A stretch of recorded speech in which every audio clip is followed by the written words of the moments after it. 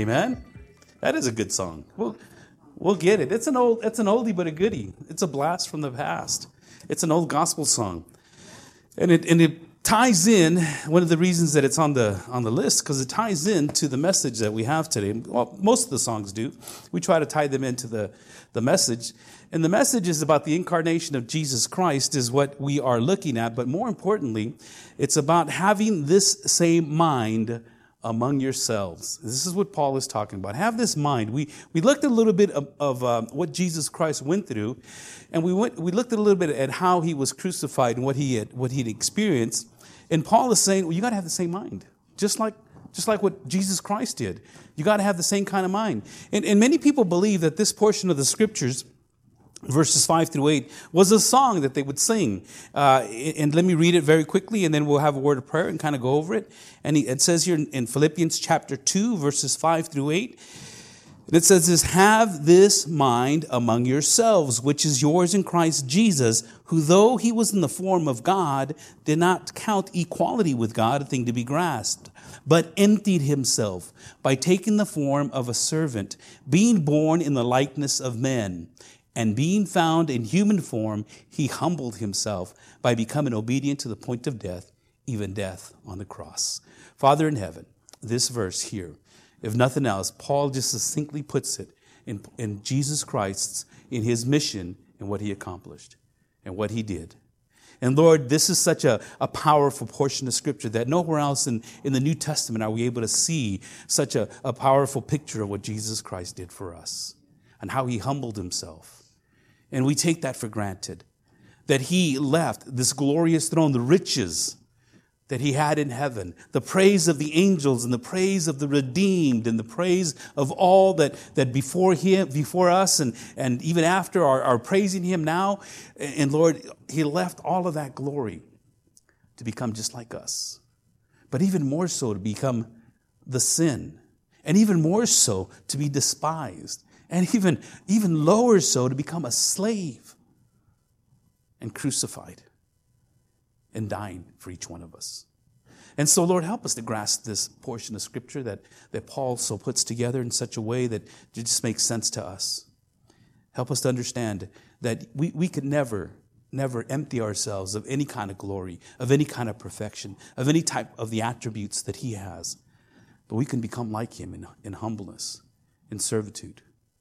Walk us through this passage, I pray, in Jesus' name. And everyone says, amen.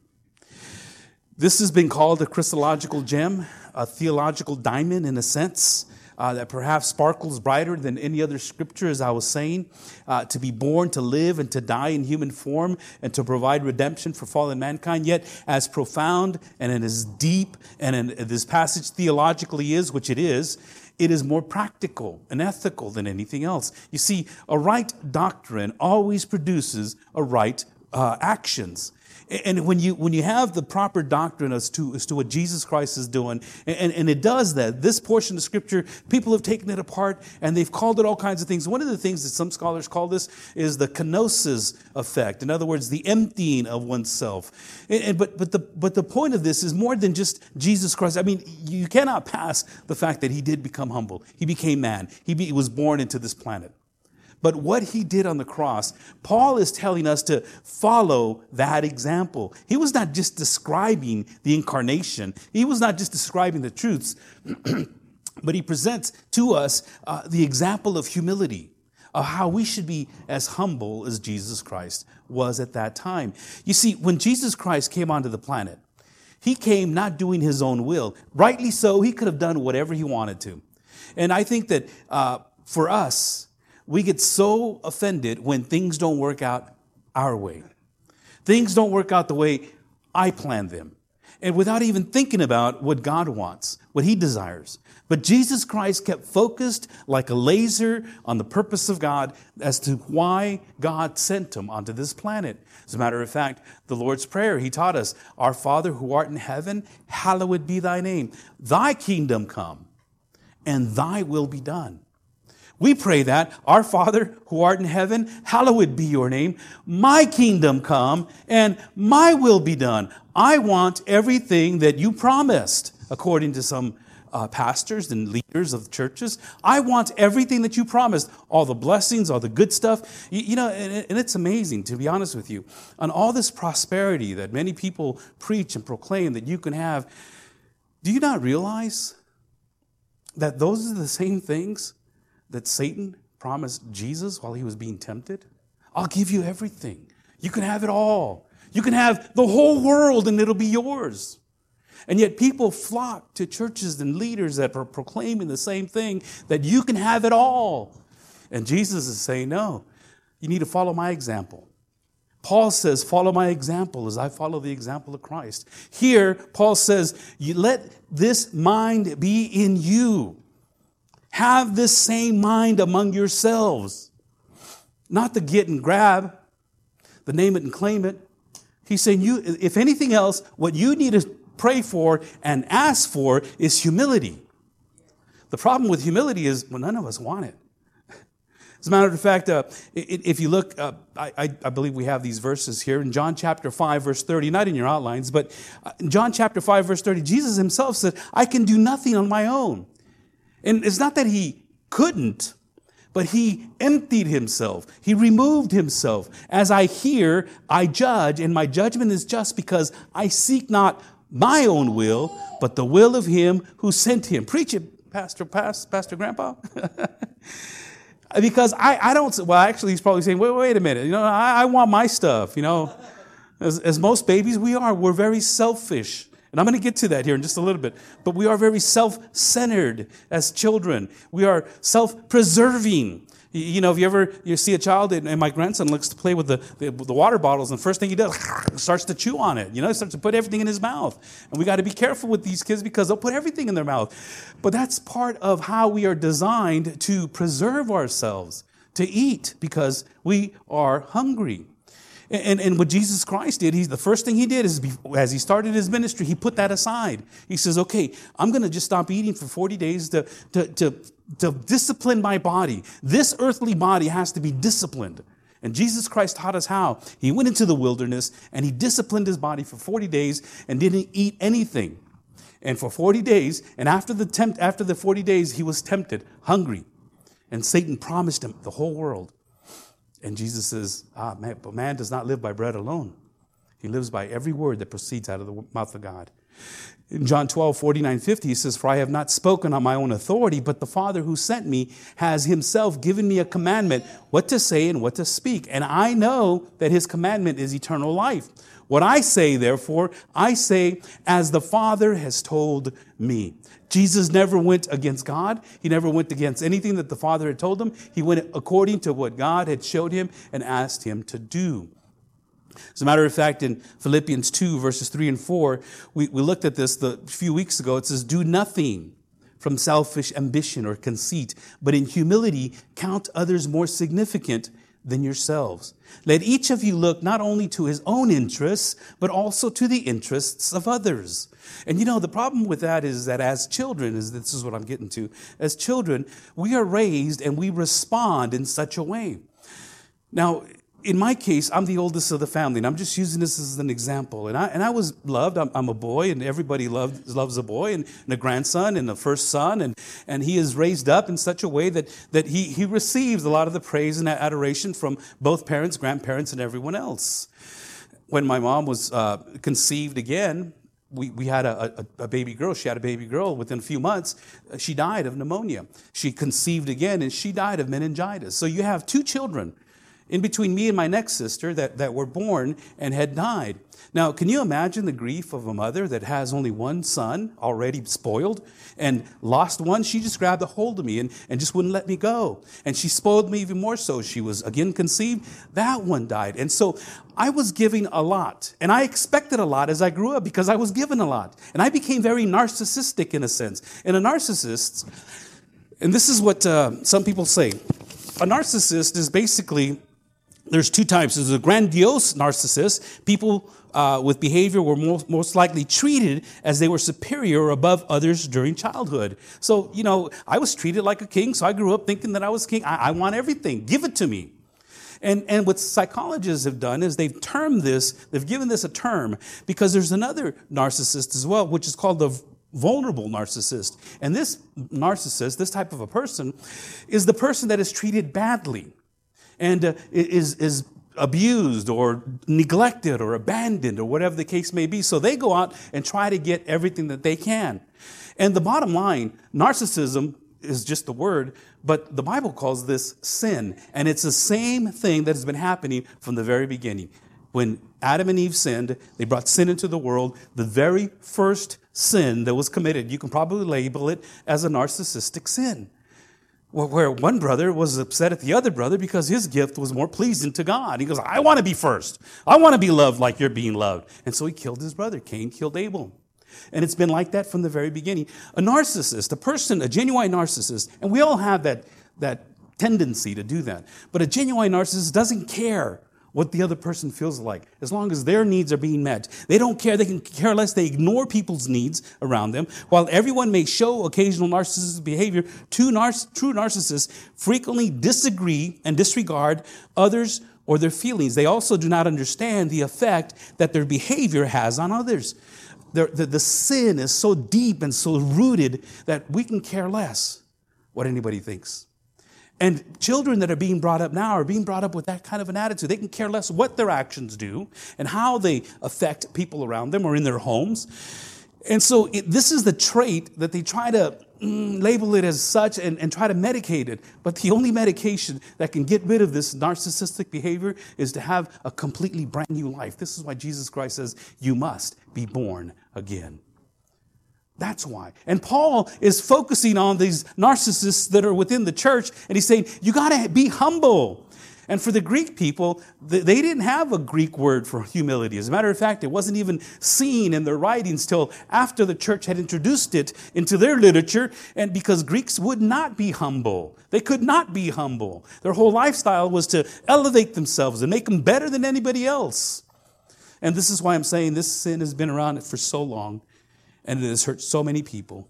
And narcissists like myself and others, they can be charming. They can be, very pleasing. They can try to, and what we try to do is try to get you to like us so that we can take advantage of you, control you, and we can somehow, just keep you away from everybody else in a relationship. That's what happens.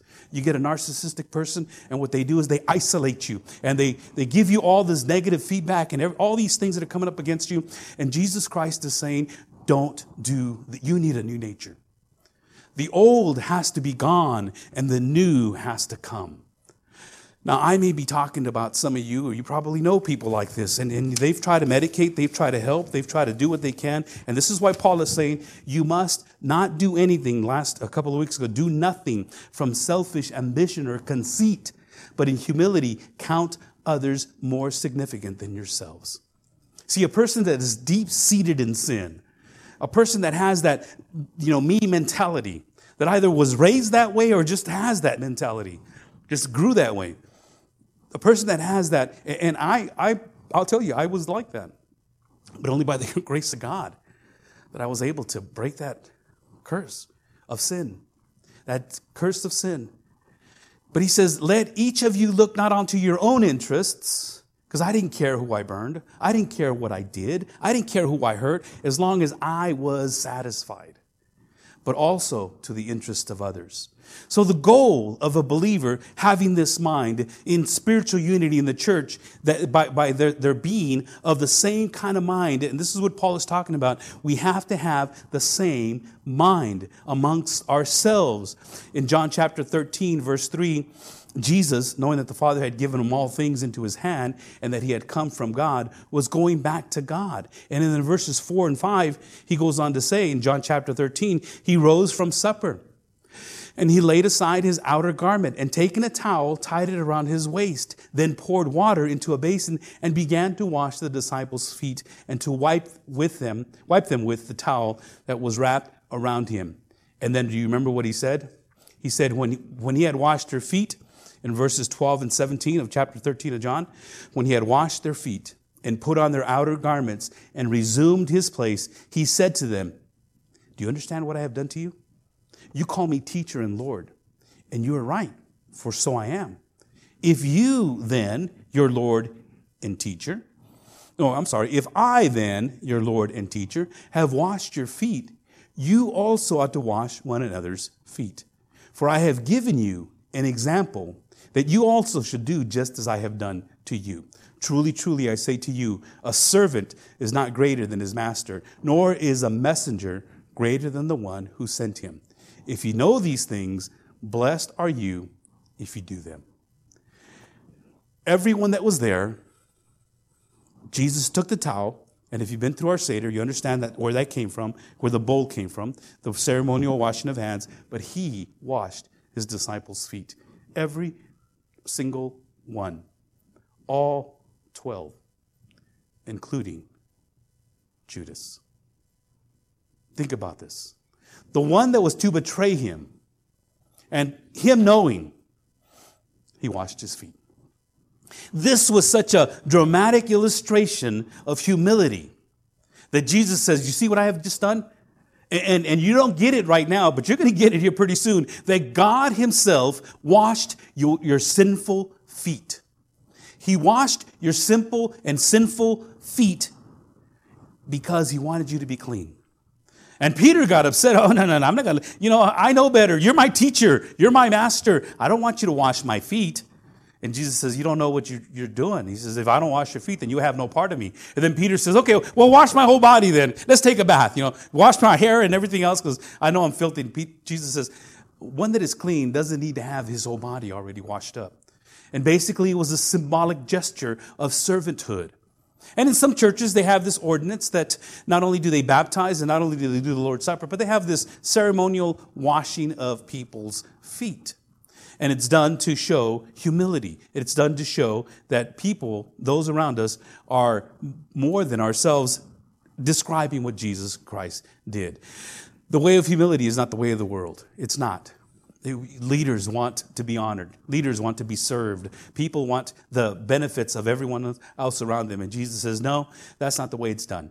That's not the way it's going to be done. You are to serve others. See, because Jesus Christ himself said, I didn't come to be served, but I came to serve and to give my life as a ransom to many. So what Paul is talking about here in verses 5 and on, he says, have this mind among yourselves, which is yours in Christ Jesus, who though he was in the form of God, did not count equality with God a thing to be grasped. This form of God, this form that he has, it comes, and you see the word here, we'll see it twice. And I need to kind of explain it to you right now. And I read this from a commentary called MacArthur quoted Barclay. And William Barclay, that's what I was thinking of. William Barclay, he describes this very good because in the word form, there's two different Greek words for form. And I don't want to get too technical with this, but I just need to let you know that the only word that we have for this form is the English word form. But the word that Paul uses, first of all, is called morphe, to morph, and it's essential for the form of altars. And then the other word is schema, or scheme, where we get our word scheme, which is the outward form. In essence, morphe, for instance, the essential morphe of any human being is humanity. You're human. That's your morphe. That's your form. You're a human being. Okay. However, your schema, it changes with time. It changes as a child, a baby, a child, and a young adult, an adult, and an older adult. And that's your schema. Your form continues to change as a human. And so when Paul comes out here, he says, okay, that Jesus Christ, he says, have this mind among yourselves, which is yours in Christ Jesus, who though he was in the morphe of God, in the form of God, he is God complete. And this is where we start to build our theology on the Trinity. He is completely God. And many people don't buy that. They don't say that he's God. He was a prophet. He's a teacher. He was a person, but not God himself. It's kind of sinful, don't you think, people would say? Isn't that kind of harsh to say that Jesus Christ is God, but yet he was a man? I mean, all man is sinful. And there was this religion back in the day, and it continues on today, which is called Gnosticism. And the Gnostics, what they would do is they would believe that everything that you can touch and see, including the body, was all sinful. It was all sinful, and it was all going to die, so it didn't matter what you did to your body. It didn't matter what you ate, how you treated it. They would say, eat, drink, for tomorrow we die. So let's just, because all that mattered to these Gnostics And Gnostics or gnosis is this thought or this thinking, this mind, religion, is the more spiritual that you were, the closer you were to God. So they would sit around and just talk about all these spiritual revelations that they would have, this direct revelation they would have from God, and God would supposedly give them this idea, and they would do whatever they wanted with their bodies because all that's going to be burnt up anyways. And Gnosticism has really transcended, into our generation where that's how a lot of people treat their bodies, and we do the same thing.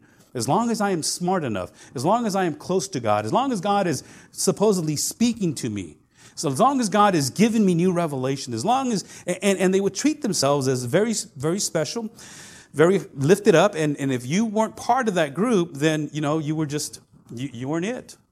You just didn't have it. But Paul says that he is the image of the invisible God, the firstborn of all creations, Colossians 1:15, John 1 and 2, you know this verse. In the beginning was the Word, and the Word was with God, and the Word was God. He was in the beginning with God. And then in verse 14 of John 1, and the Word became flesh and dwelt among us, and we have seen His glory, glory as the only Son from the Father, full of grace and truth. And over again, we are seeing that Jesus is God. God is Jesus, and He is the second person of the Trinity, and we start to build our doctrine of the Trinity. We start to recognize that He is God in human form. Form, morphe. Jesus said to them, truly, truly, I say to you, before Abraham was, He didn't say I was. This is almost 2,000 years earlier. Jesus says, before Abraham, He says, I am. I am. That's the word that God told Moses to share with the people. Because Moses says, when I go and talk to the people, who do I say sent me? Well, you tell them that I am sent you. I am who I am. Not who I was, not who I'm going to be, but I am, present tense. And Jesus said the same thing. As a matter of fact, when He said, I am, ego eimi, the people said, you can't call yourself God, because that's basically what He was calling Himself. I am, ego eimi. Whoa, they said. And this is why they wanted to stone Him, because they thought He was just a man. But when Paul is talking about this, you see, he says, I want you to have this same mind among yourselves, which is yours in Christ Jesus, who though He was in the form of God, did not count equality with God. He didn't count equality with God a thing to be grasped, but emptied Himself by taking on the form, now the schema, of a servant. So He's totally God, but now He's morphing or changing or schematically changing to a servant, a bondservant of all things. A bondservant. So the very first thing, what Paul is trying to tell us here in Philippians chapter 2:5, have this mind among yourselves, which is yours in Christ Jesus. Number one, I need to step down from my exalted state. I need to step down. I need to step down thinking that I'm all it. I need to step down and think that it all revolves around me. And a narcissist cannot do that. A person in sin cannot do that. This is why we have to be born again. We need a new nature. We need a new nature. The old nature has to be gone. It has to be crucified, as Paul would say. I crucify that old nature. Get rid of it and bring on the new nature. And I got to confess to you that narcissistic tendency still tends to come up from time to time. When people cut in front of me in the line, or, I'm waiting there, and, people are, what's the worst thing that I really don't like when I'm driving is I'm driving down the freeway, right? And people just kind of pull up in front of you and slow down so they can get off on the exit, when they could have just as easily done it from behind me.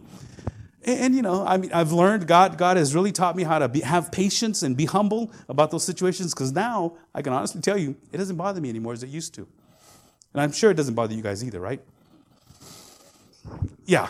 Well, that's for the next message. Yeah, that's just one of the many narcissistic tendencies that we have. I don't think of that other person. Okay, maybe there's something wrong. Maybe they're in a hurry for some reason. I usually used to say, well, they just want to be first. Okay, they want to be first, they can be first. So I've learned how to just hold it back a little bit.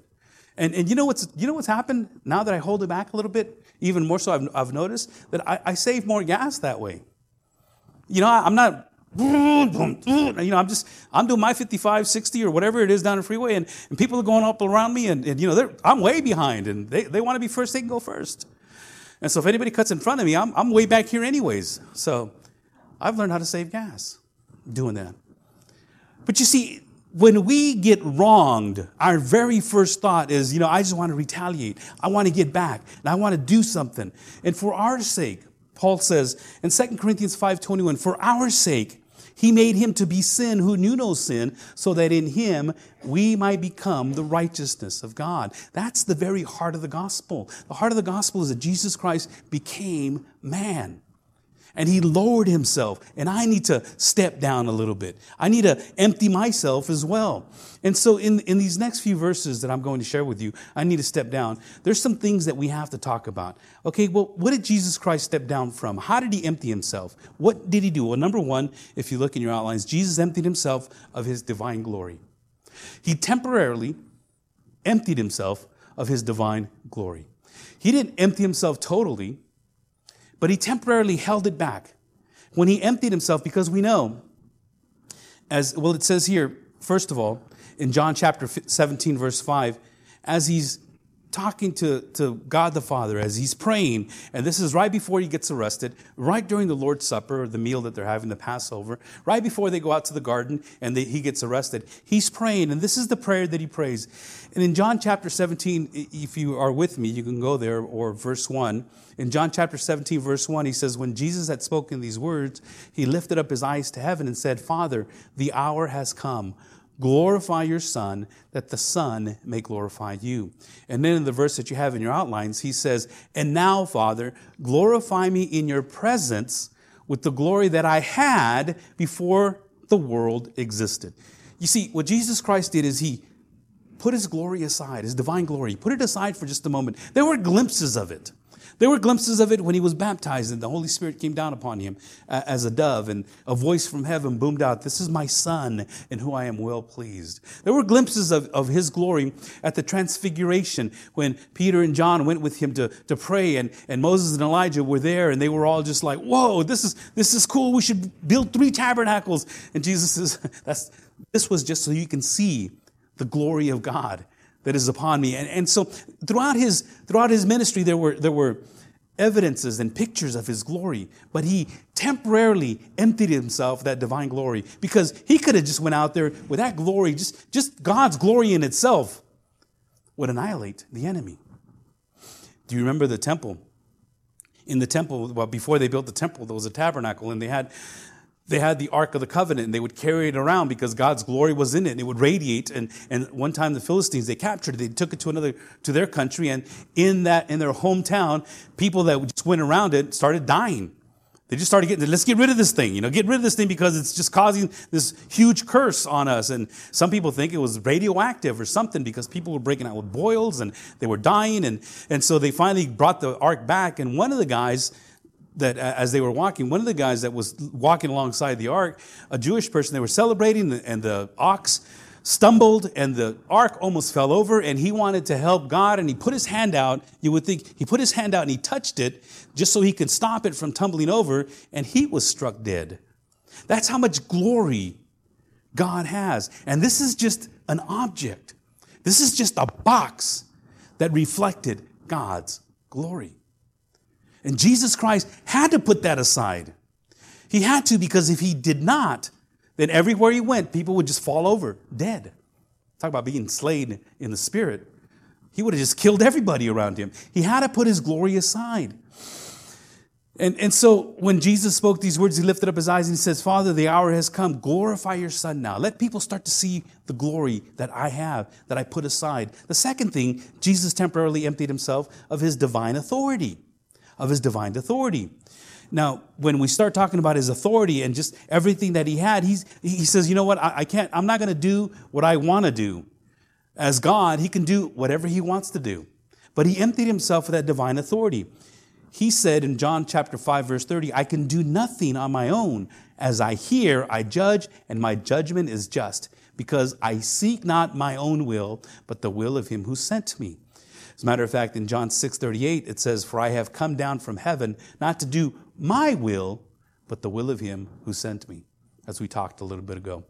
In John 7:28 and 29, Jesus proclaimed, as he taught in the temple, you know me, and you know where I come from, but I have not come on my own accord. He who sent me is true, and him you do not know. I know him, for I come from him, and he sent me. And so Jesus had to put his authority aside. He says, I'm not going to do my will. And I know if I would have had the powers of Jesus, I'd have zapped everybody that just looked at me sideways, And I'm glad it wasn't me. I'm glad it was him. Because I could never be and never have that same divine authority. Another thing that Jesus Christ temporarily emptied himself of was of his divine attributes. If you've taken our class, the fundamentals of the faith, the first thing that we talk about is who God is. God and his attributes. He is all-knowing. He is all-powerful. He can do just about anything. And God is omniscient, omnipotent, all-powerful, and omnipresence. He can be anywhere at the same time. And those are just some of the big words that we use for that, but basically saying he can be anywhere, he can do anything, and he knows everything. Bottom line, that's who he is. Jesus Christ temporarily emptied himself of such things. And he voluntarily did so, but every once in a while, you would see it in the Gospels that he had this ability to know what his enemies were thinking. Like, for instance, in Matthew 9:4, Jesus, knowing their thoughts, said, "Why do you think evil in your hearts?" He had that ability to know what people were thinking. And he had that ability to know it all the time, but he wouldn't use it. He wouldn't go use it against people, except when it was pertinent and important, and he would do it every once in a while. As a matter of fact, for Nathanael, when he started to call his disciples together in John chapter 1:47, Jesus saw Nathanael coming toward him, and he said to him, he says, "Behold, an Israelite indeed, in whom there is no deceit." And Nathanael says, how do you know who I am? I'm just now meeting you. And he says, well, you were under the tree. Yesterday I saw you. He goes, you just got here. How did you see me? And so he was able to hold back his attributes. Another thing that Jesus temporarily emptied himself of was of his eternal riches. Jesus temporarily emptied himself of his eternal riches. A lot of people think that he emptied himself of these riches that were on the planet, which he didn't want anything on this planet. He had no horse, he had no donkey, he had no house, he had no business, he had nothing. He had no wife, he had no children, he had nothing. He didn't want anything. What he emptied himself is of the eternal riches in heaven. Now think about this. God, omnipresent, omnipotent, omniscient, in heaven, receiving all the praise and all the glory from all the angels and all the redeemed that are standing in the presence of God, just worshiping Jesus, just worshiping and loving him. And he leaves that behind to come to this planet, to be despised and rejected, and like a sheep led to slaughter. He is crucified and dealt with in such a way. He left all of that for this. He left everything that he was entitled to as God himself. But he says in Matthew 20:28, even the Son of Man came not to be served, but to serve and to give his life as a ransom for many. The last thing I want to share with you is Jesus temporarily emptied himself of a relationship with God. A face-to-face encounter with God himself. When Jesus Christ needed to connect and recharge with God, he had to get away, go into a solitary place and pray. And he kneeled down and he prayed, God, you need to strengthen me. You need to help me. If you remember correctly, when he was going to the cross, right before he was crucified, he was in the Garden of Gethsemane. We call that the Garden of Gethsemane. And he was praying. And as he prayed over and over again, Father, if at all possible, just strengthen me. Number one, strengthen me. But then he prayed, take this cup from me. But what did he say? Not my will, but your will be done. Thine will be done, not mine. I came here to do what it is that you've called me to do. And God loved him, not because he was crucified, well, that too, but God loved Jesus Christ because he obeyed. As a man, he obeyed. And he didn't have that face-to-face encounter, that relationship that you and I long for, that you and I just want to kind of see and be there. But we know that the only way that we're going to get there is when we go into glory. And there's this tension in our life. I want to be there like Paul, but I think it's better if I stay. But I know one day I've got to be there, but I think it's going to be more beneficial if I stay and help you and work with you and develop you as my children, my grandchildren. And it's best if we have that tension. Understand it, that one day we will be face to face. And many of you have felt it and sensed it. I see it in people that are bedridden. I hear it in people's voices as they are at the end of their life. A good friend of mine, he was caring for his mother-in-law, him and his wife. I just found out this last week that she just kind of opened her eyes and she says, God is love. And then she just passed away. Just like that. And it's amazing.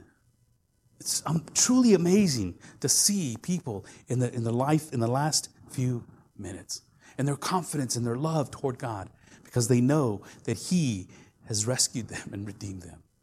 On the other hand, I've seen it also in people's eyes that you can see nothing but fear. And in my grandmother's case, that's the way it was, and she wouldn't accept or receive, and it is just. It's horrifying. But for our sake, He made Himself to be sin. He knew no sin, so that we in Him might become the righteousness of God. And in Matthew 27:46, as I said earlier, in about the 9th hour, Jesus cried out with a loud voice, saying, Eli, Eli, lama sabachthani, that is, my God, why have you forsaken me? He set aside his authority, His glory, His authority. He set aside His attributes and His eternal riches, and He set aside for temporarily that relationship. And He felt God just so far away. He felt God so far away. My God, why have you rejected me? Why aren't you present? Why am I experiencing all of this? Because it pleased, as we read last week in Isaiah, it pleased the Father to strike Him. It pleased God, not because He's a sadist, not because He's a child abuser. It pleased Him because, number one, He knew that this was the only way that sin can be dealt with. Somebody has to pay. And that substitutionary atonement that Isaiah talks about, Jesus Christ fulfilled, and you and I are now partakers of that. Jesus Christ substituted Himself for me for Him. And what I deserved, He took. And as the Bible tells us, without ever raising up an opposition, because He had set aside, He emptied Himself of His glory, His attributes, His authority, eternal riches, and His relationship with God, so that you and I can have access to the kingdom of God. Now, on the back of your outlines, look what Paul says. He emptied Himself by taking the form of a servant, being born in the likeness of men. The word servant is the word bondservant. In other words, somebody that is sold into slavery. And that's what Jesus Christ did. Doulos, a bondservant.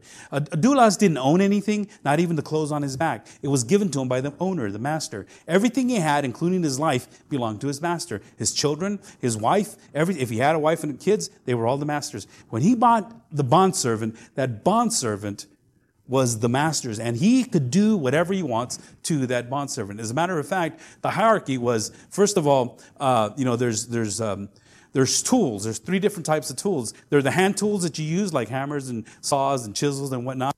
Then there's the animals that you use to be able to plow the crops. And then there's the bondservants that you own to be able to do with whatever you want. And these 3 types of tools were kept in a shed. And they were kept, and they were taken care of. The animals were fed. You had to feed your animals. Your tools were sharpened and cleaned and made sure that they were taken care of, as well as the bondservants. And the bondservants really had it, for those that didn't have a whole lot of things, it was probably one of the best lives that they can ever experience, especially if the servant, if the master was wise and he was kind.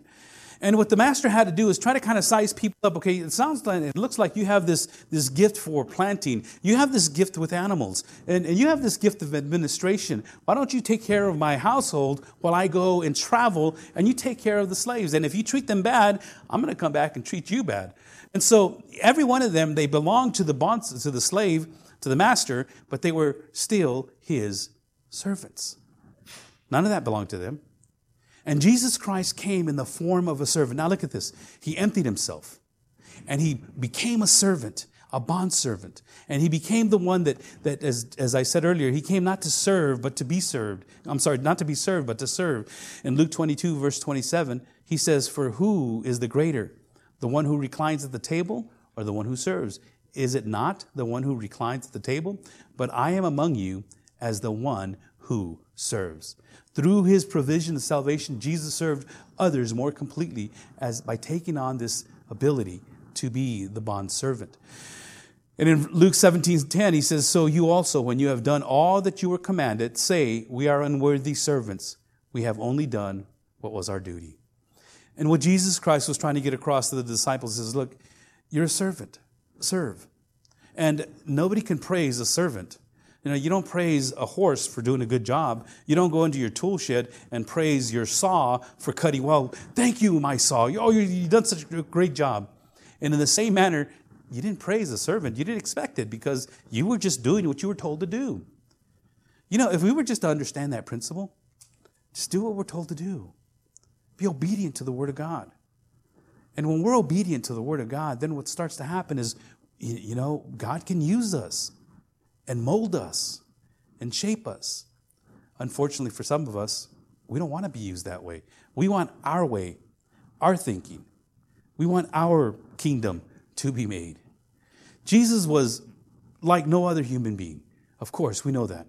But yet, he had a family, he had disciples, and nobody really knew his deity. Nobody knew who he was except the angels, except God himself and Jesus Christ himself. But he didn't reveal himself to anybody else except to his Father, and he's the one that knew him. He was just a man. As a matter of fact, his brothers, because he had brothers and sisters, and he had a mom, everybody, except for his mom, Mary, but his brothers and sisters, they didn't believe in him. He was just an ordinary guy. It was hard for them to really grasp what Jesus Christ was trying to say and do because we saw this guy grow up. He was a good kid. Granted, he went to synagogue, did all the prayers. He wasn't he never did anything wrong. Very dependable. Mom always depended on him, but come on, God?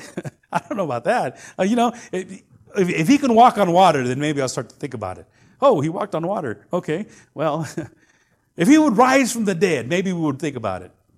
And that's the kind of relationship he had with his own siblings. Yet, he was able to do all that was expected of him by God. So what Jesus Christ did, he emptied himself. He became a servant and he became the propitiation.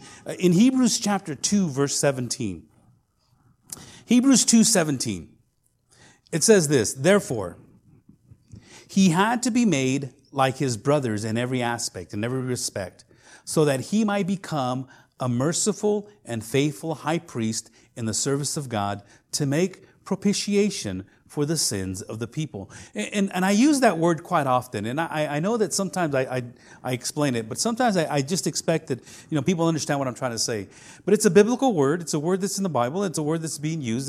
And propitiation, it has two different ideas of appeasement and satisfaction, specifically towards God. Propitiation is a two-part that involves appeasing the wrath of an offended person and then being reconciled to him. So what Jesus Christ did for us, he appeased. In other words, he satisfied. He took care of the sin problem that I had. And I was dead in my trespasses. I was an enemy of God. I was far from God. When I was yet a sinner, Jesus Christ died for me. I was away, but Jesus Christ became the propitiation. He appeased. He satisfied. He took care of it for me. And now, because he took care of it for me, he satisfied the penalty that I was supposed to pay. I now have a relationship with God. So the next time you hear the word propitiation, just understand that, number one, it is an appeasement. It is Jesus Christ satisfied it and built my relationship with God. I now have this relationship with him. And it's not just a theological word, but it's a word that the Bible talks about. And he became that propitiation for us. And that's the only way he can do that was becoming a man. And then last thing I want to share with you is I need to humble myself. This might take me a little bit because humility, none of us like to be humbled. None of us, as a matter of fact, when we are humbled, we get mad. When people humble us for whatever reason, you need to eat some humble pie. You need to, whatever the case may be. It just seems to be a very negative word for us. I need to humble myself. And this is not something that can be done to me except in a negative way. I personally need to think of myself less. Jesus Christ, and being found in human form, there's that word again, he humbled himself by becoming obedient to the point of death, even death on the cross. Paul has set up Jesus Christ on what he's done how he emptied himself. Now, naturally, we can't empty ourselves of the attributes that Jesus Christ had. We can't empty ourselves of the glory that Jesus Christ had, or the authority of the eternal riches. Those are things that only Jesus Christ can do. But the example is still the same Paul is trying to get across. You need to be like him. Yeah, you need to have that same mind. And think of others more than yourself. Can you imagine what this world would be like if everybody understood this principle? Think about this. Everybody, everywhere you go. Oh, you know what? You want to come before me? No, you go before. No, you go first. No, you go first.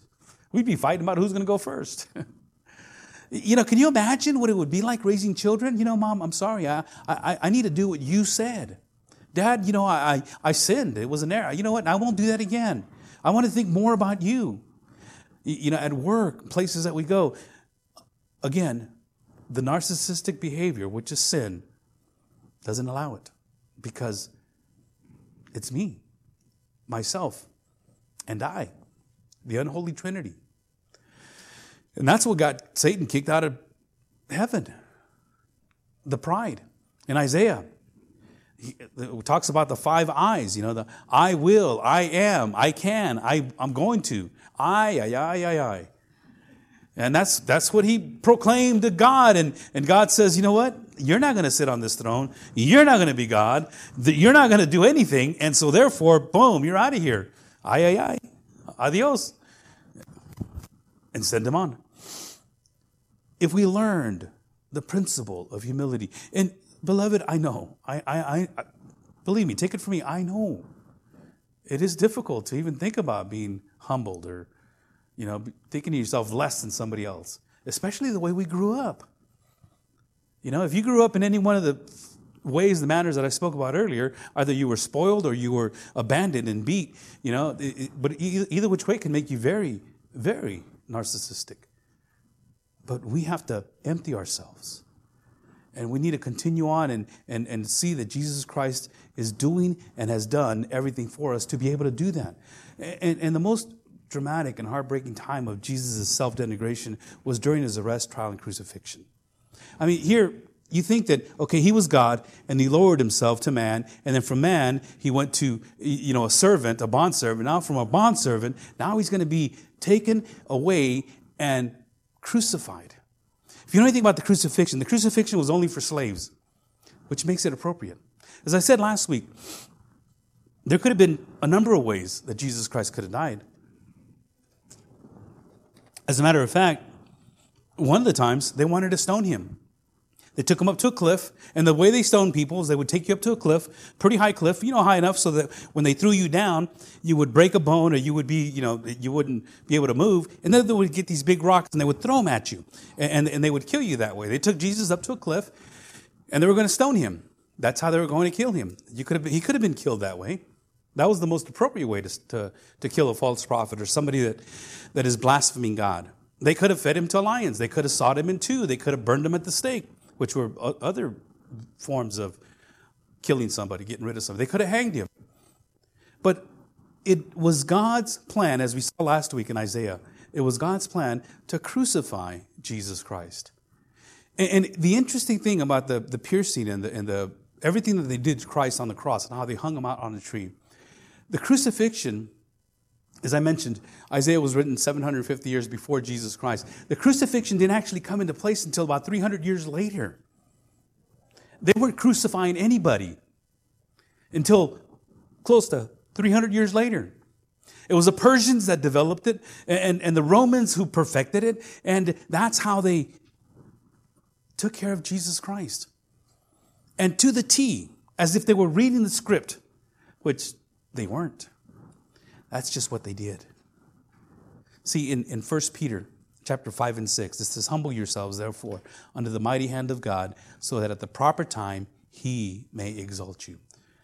The Old Testament tells us that God opposes the proud, but he gives grace to the humble. And many people are walking around, and a lot of Christians, believers, they believe that, God is against them, is opposing them, and he is. He's opposing you because you're not willing to humble yourself. It seems like everything is going wrong at work because, who does that boss think he is? I'm not going to do what he says. I know that that's not right. We're not willing to humble ourselves.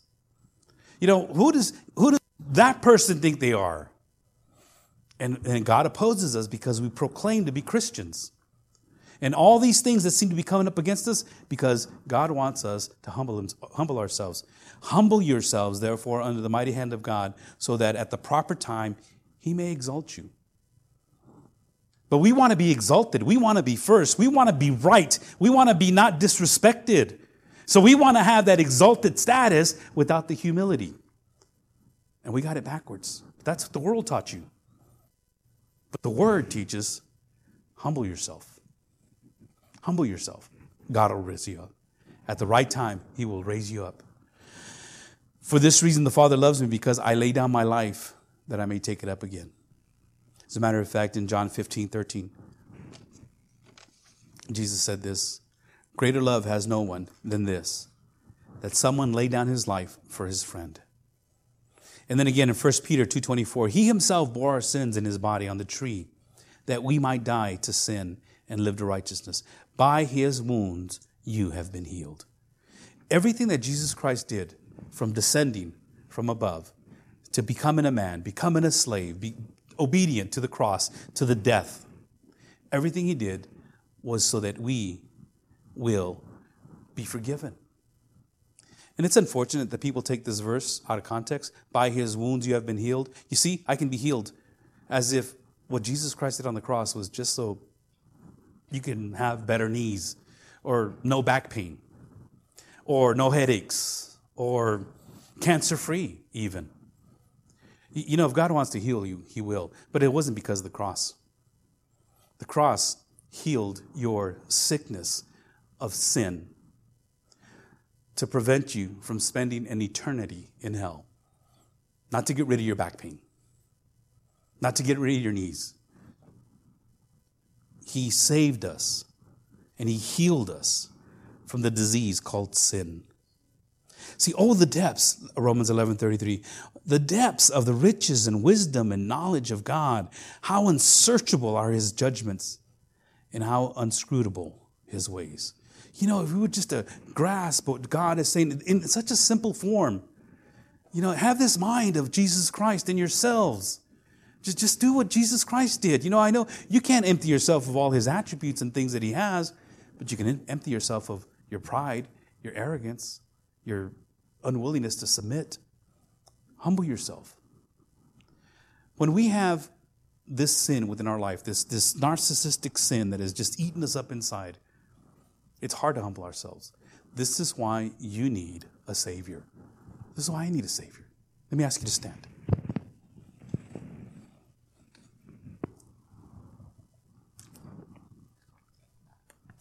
Jesus Christ took the steps from heaven to earth, from earth to a slave, from a slave to the cross, from the cross to the death.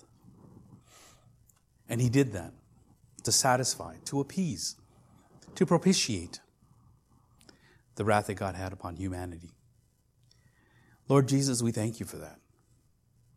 If we can only grasp just a little bit of that humility within ourselves as we leave this place, not thinking of ourselves more highly than others.